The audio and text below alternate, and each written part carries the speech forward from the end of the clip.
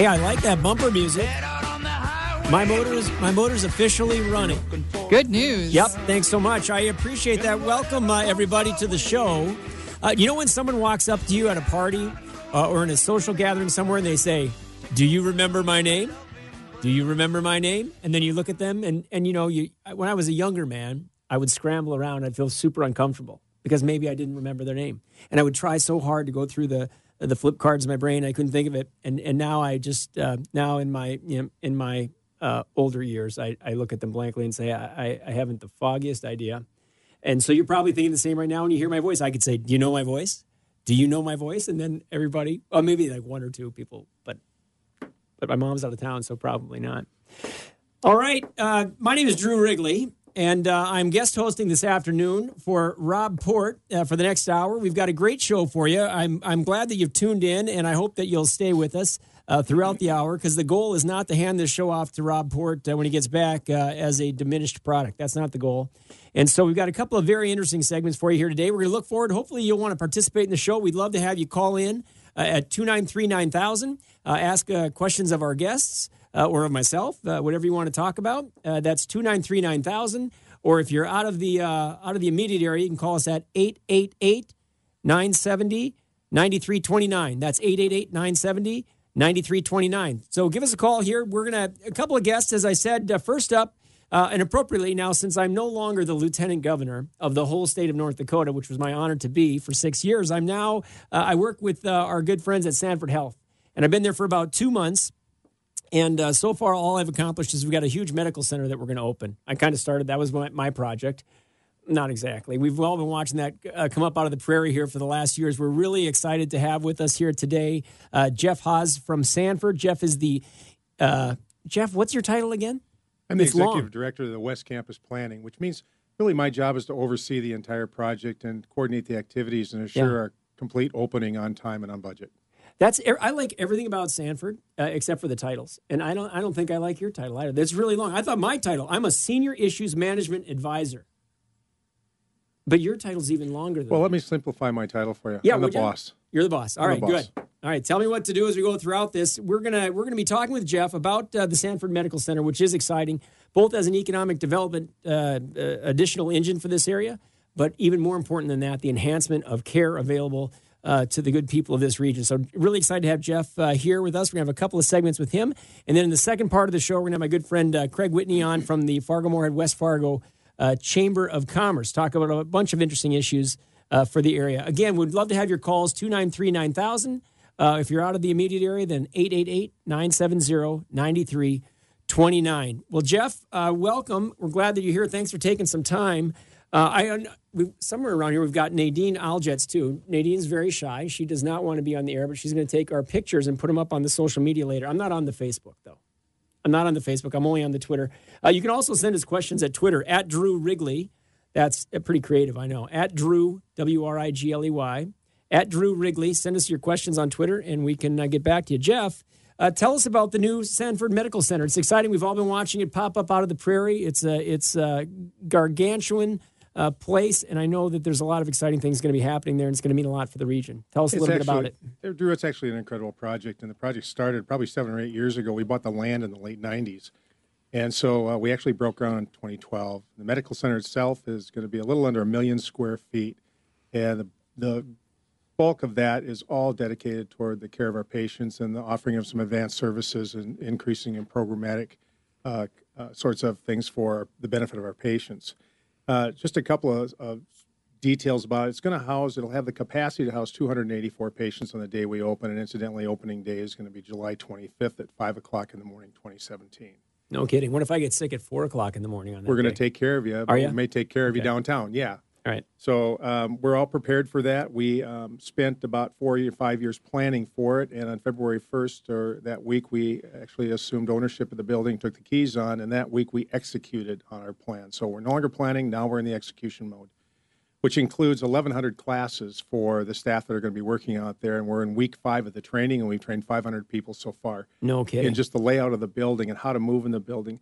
You see, the interesting thing about this building is we're not going to do things the way we've always done them. The traditional model may not apply anymore because there are better ways of taking care of our patients. things that we can take out of the traditional model that makes patients stay more comfortable. It makes it more efficient. It makes access easier. So we've done everything we can do to try to avoid some of those things and eliminate some of the barriers that people may have experienced in the past using a traditional model. Interesting. Not to mention, you and Nadine were talking before the show here about the food at the new medical center. Yeah, actually, it's interesting because, the food is a big thing, and we have been working on our menus and are changing our menus. We've been changing our menus considerably. Matter of fact, what we're doing right now is we're adding a much greater variety of foods that are plant-based because, the whole kinds of things with diet and health are changing a little bit. And so it's important that we also mimic those same kinds of things. And so we actually have had, our chefs have had training in some of the newer kinds of entrees that are coming out. Squash cakes for lunch. Squash cakes? People eat that? Absolutely fabulous. It's like eating a squash hamburger. It's delicious. Is that better than? I'm probably going to have a breakfast bar today for lunch. You think the squash should be better? We need to take you out to the place. Yeah, we got to go out there. Yeah. All right. So anyway, that is exciting though. But I know that is actually I'm making light of it, I guess. But it's an important part of the environment that you're talking about for patients and for their and for the people who are there to help care for them. The whole thing about healthcare right now is not only treating you when you're sick, but it's also keeping you and preventing you from getting sick. And so that's part of the reason we're really looking at this. How do we create very, very tasteful food with a lower sodium content, lower fat content? Mm-hmm. How do we make sure that our meals are prepared so when you get them, they're hot, they're delivered hot, they're plated well? A lot more attention is being paid to those kinds of features, even in this part of the building. Represents a smaller part of our building, obviously, but it's important that our patients get their meals. It's important that they're nutritious and really contribute to a healthy lifestyle.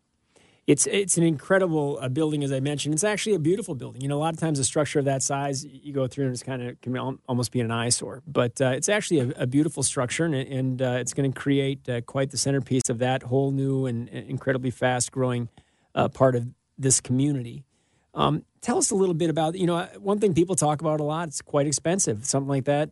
You're talking about almost $500 million to put up that facility. And people, there's so much discussion these days about the cost of healthcare. And then a logical question for folks is, is my healthcare costs, are they going up so dramatically because they're building new hospitals all the time and now you're talking about a fancy chef and they're doing all this stuff.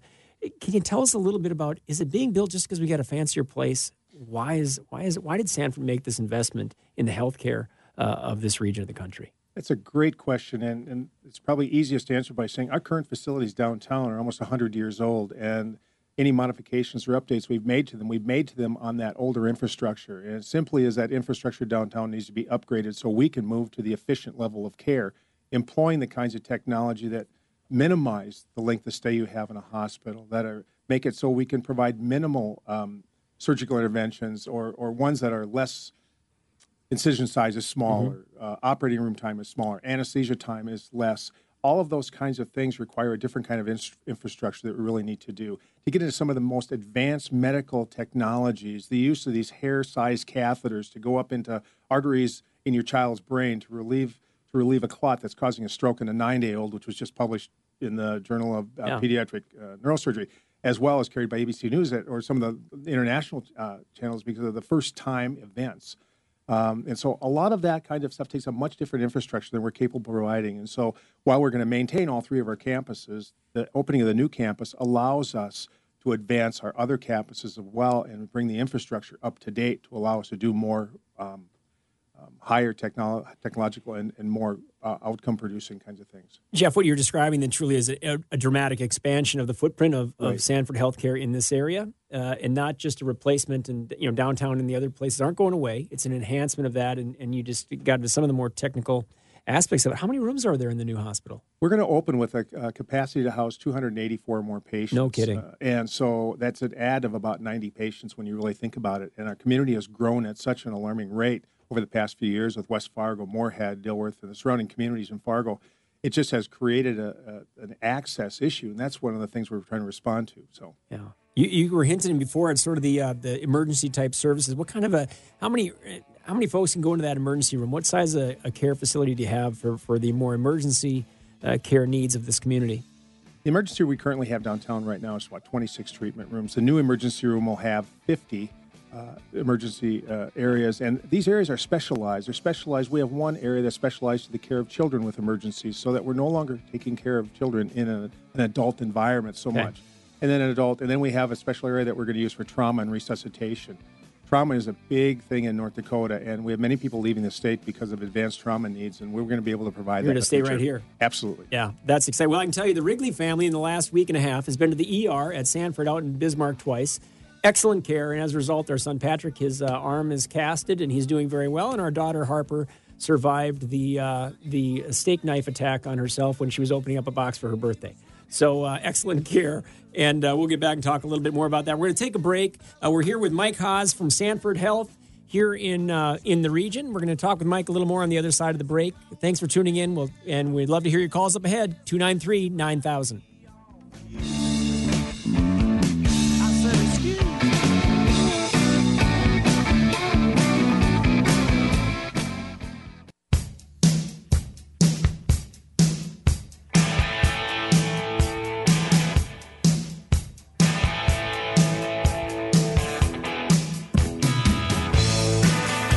Hey, folks, welcome back.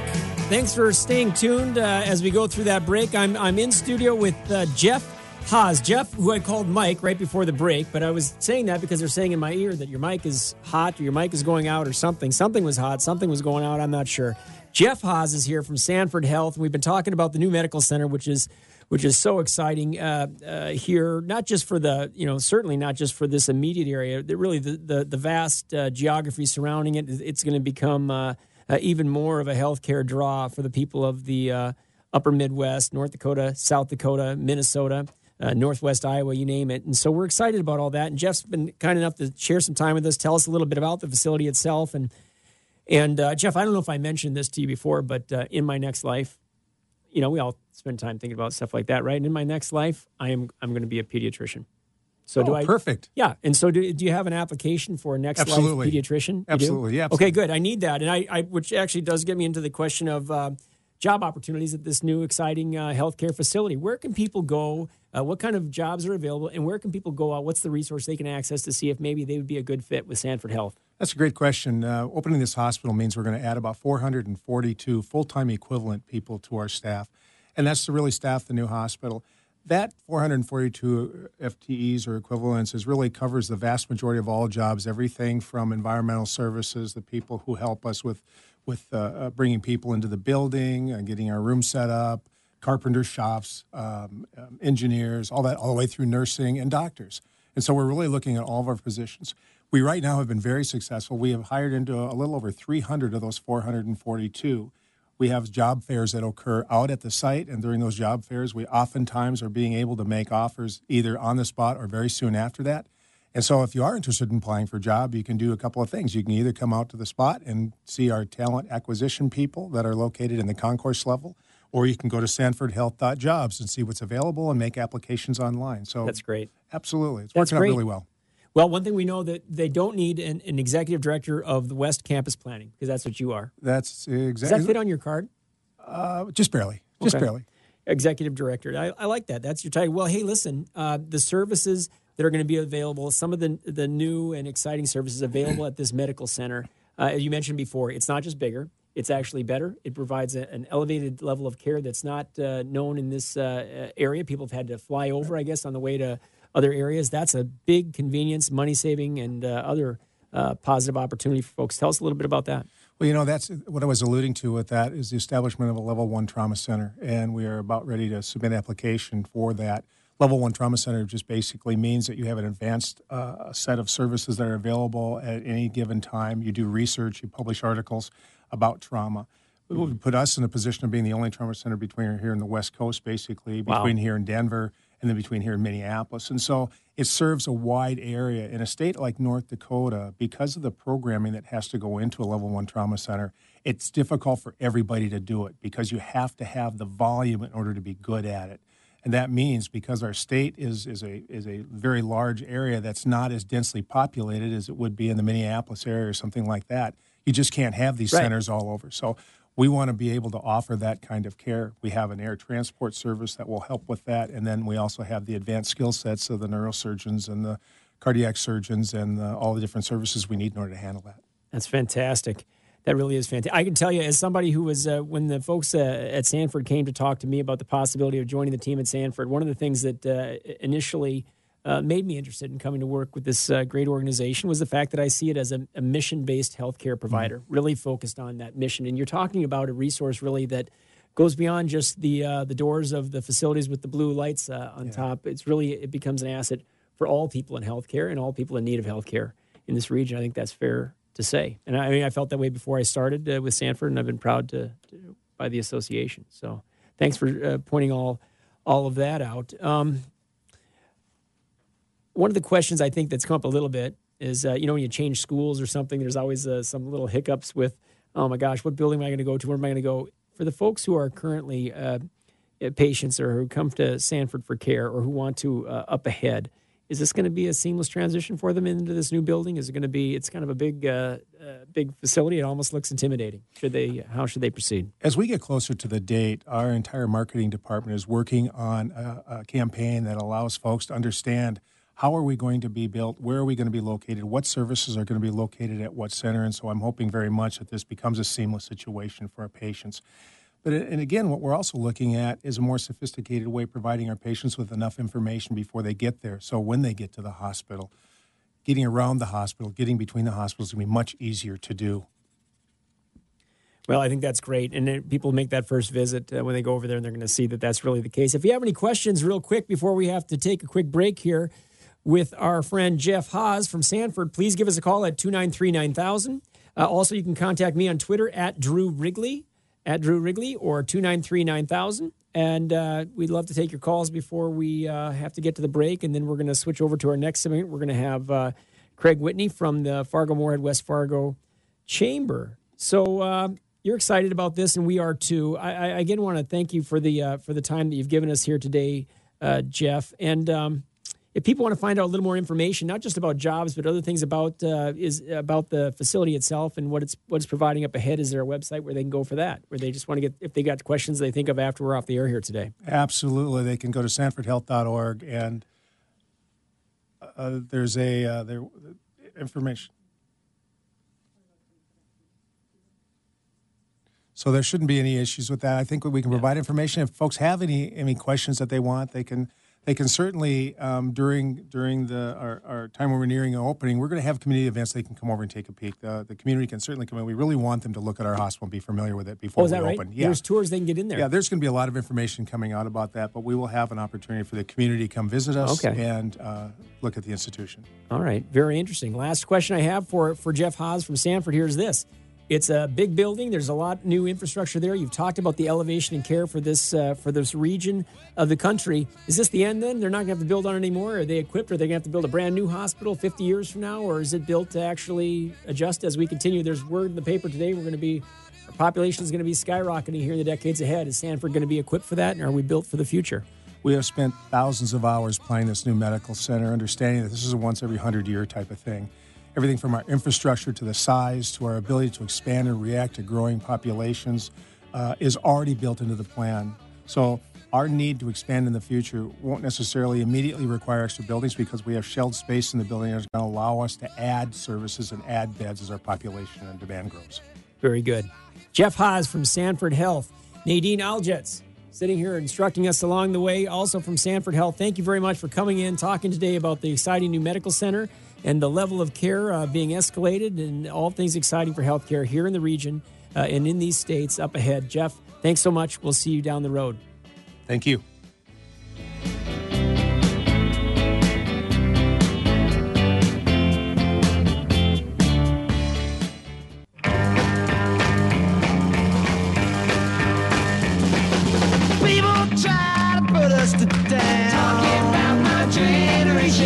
Just because we get around. Talking about my generation. Things they do look awful.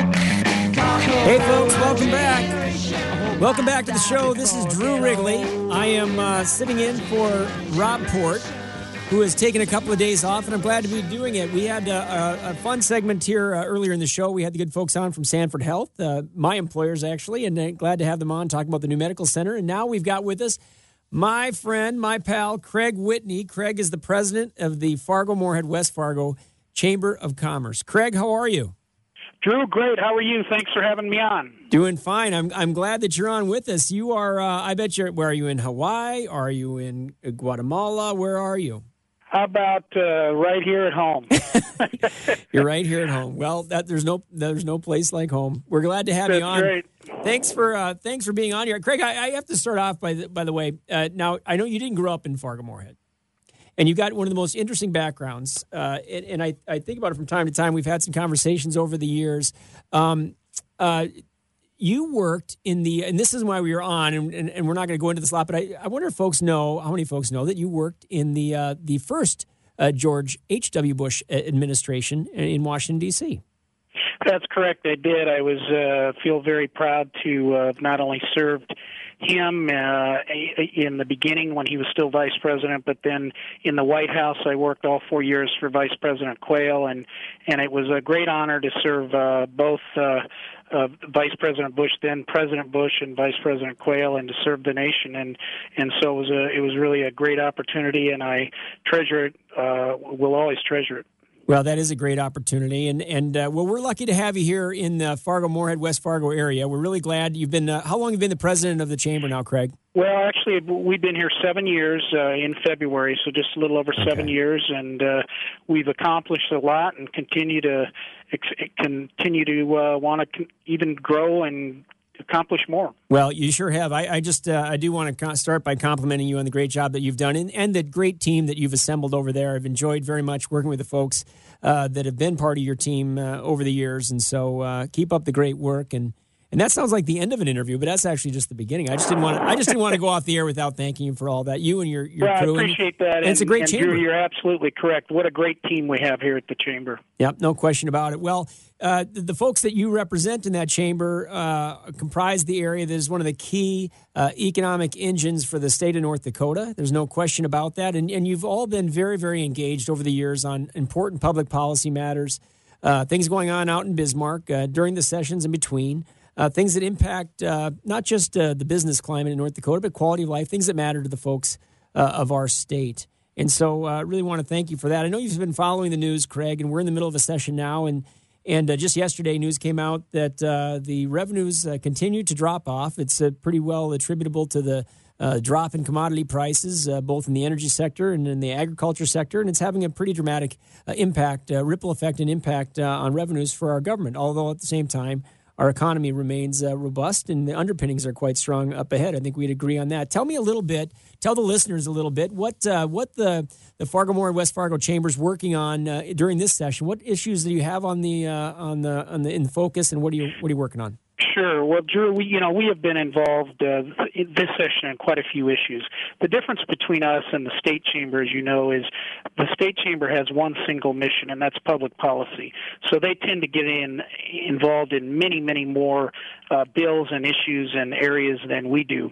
But what we try to do is focus on, as you just said, focus on the issues that have the most effect on our members, either in a positive way or a negative way. So this year, I'd say that we've been focused on really three major issues. Not that we haven't been involved in others, but higher education.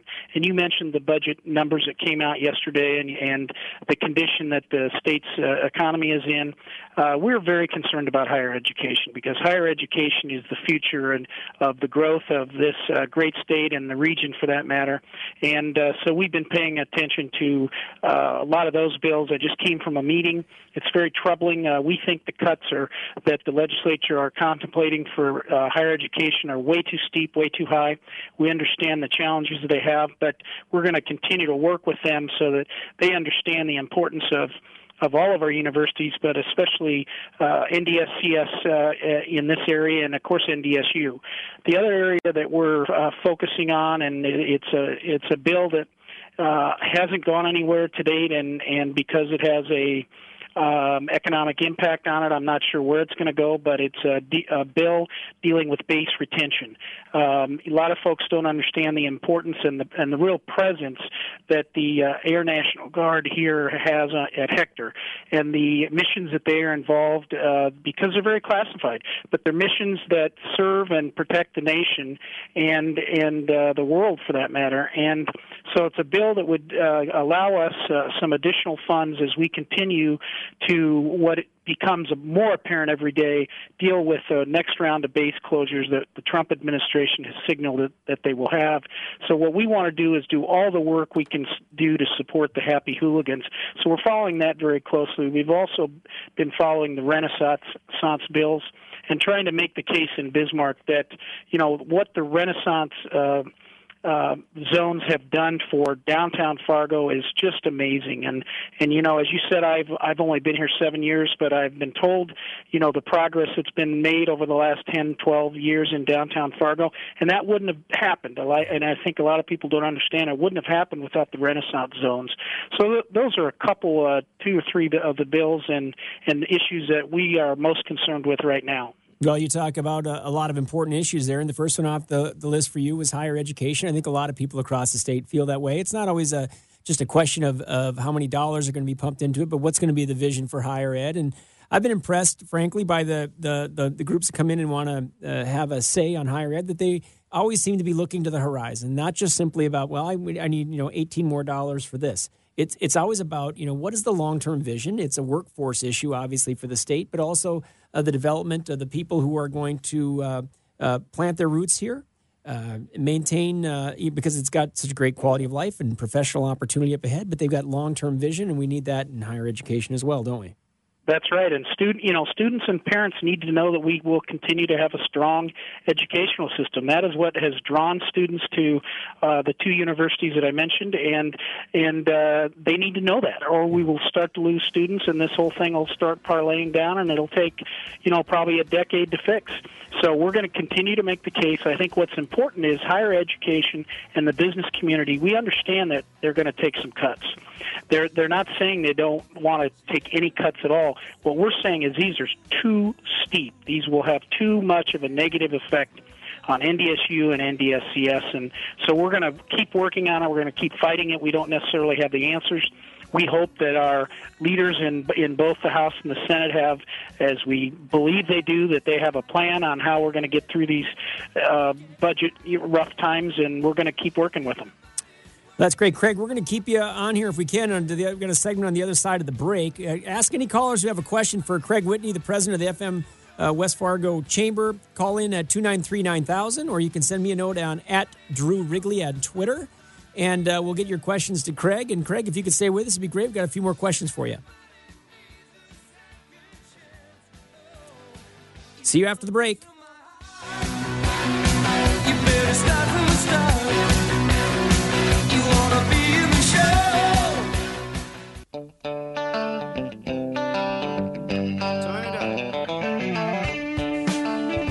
All right, welcome back, everybody. I am sorely tempted to join in singing with that bumper music. It's really good. But if I do sing, nothing good is going to come of it. I just know that. So there'll be no singing on the air today, but maybe another time. We've got, thanks for rejoining us here after the break. We've got one last segment left. My name is Drew Wrigley, and I'm sitting in for the vacationing Rob Port. And I've got on the air with us today Craig Whitney. You all know him. He's the chamber president here for the Fargo-Moorhead West Fargo Chamber.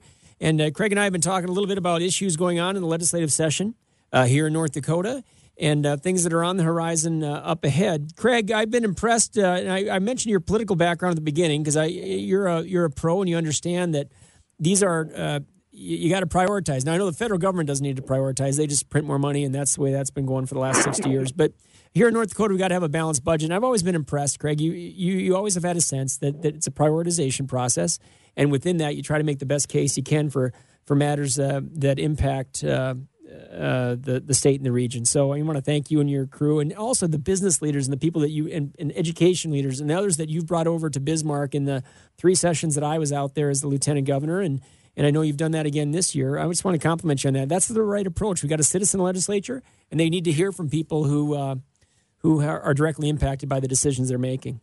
Absolutely, Drew. And just quickly, one of the issues that I left out, because a lot of people, and I'll make sure people understand this, we do not have the diversion completely taken care of.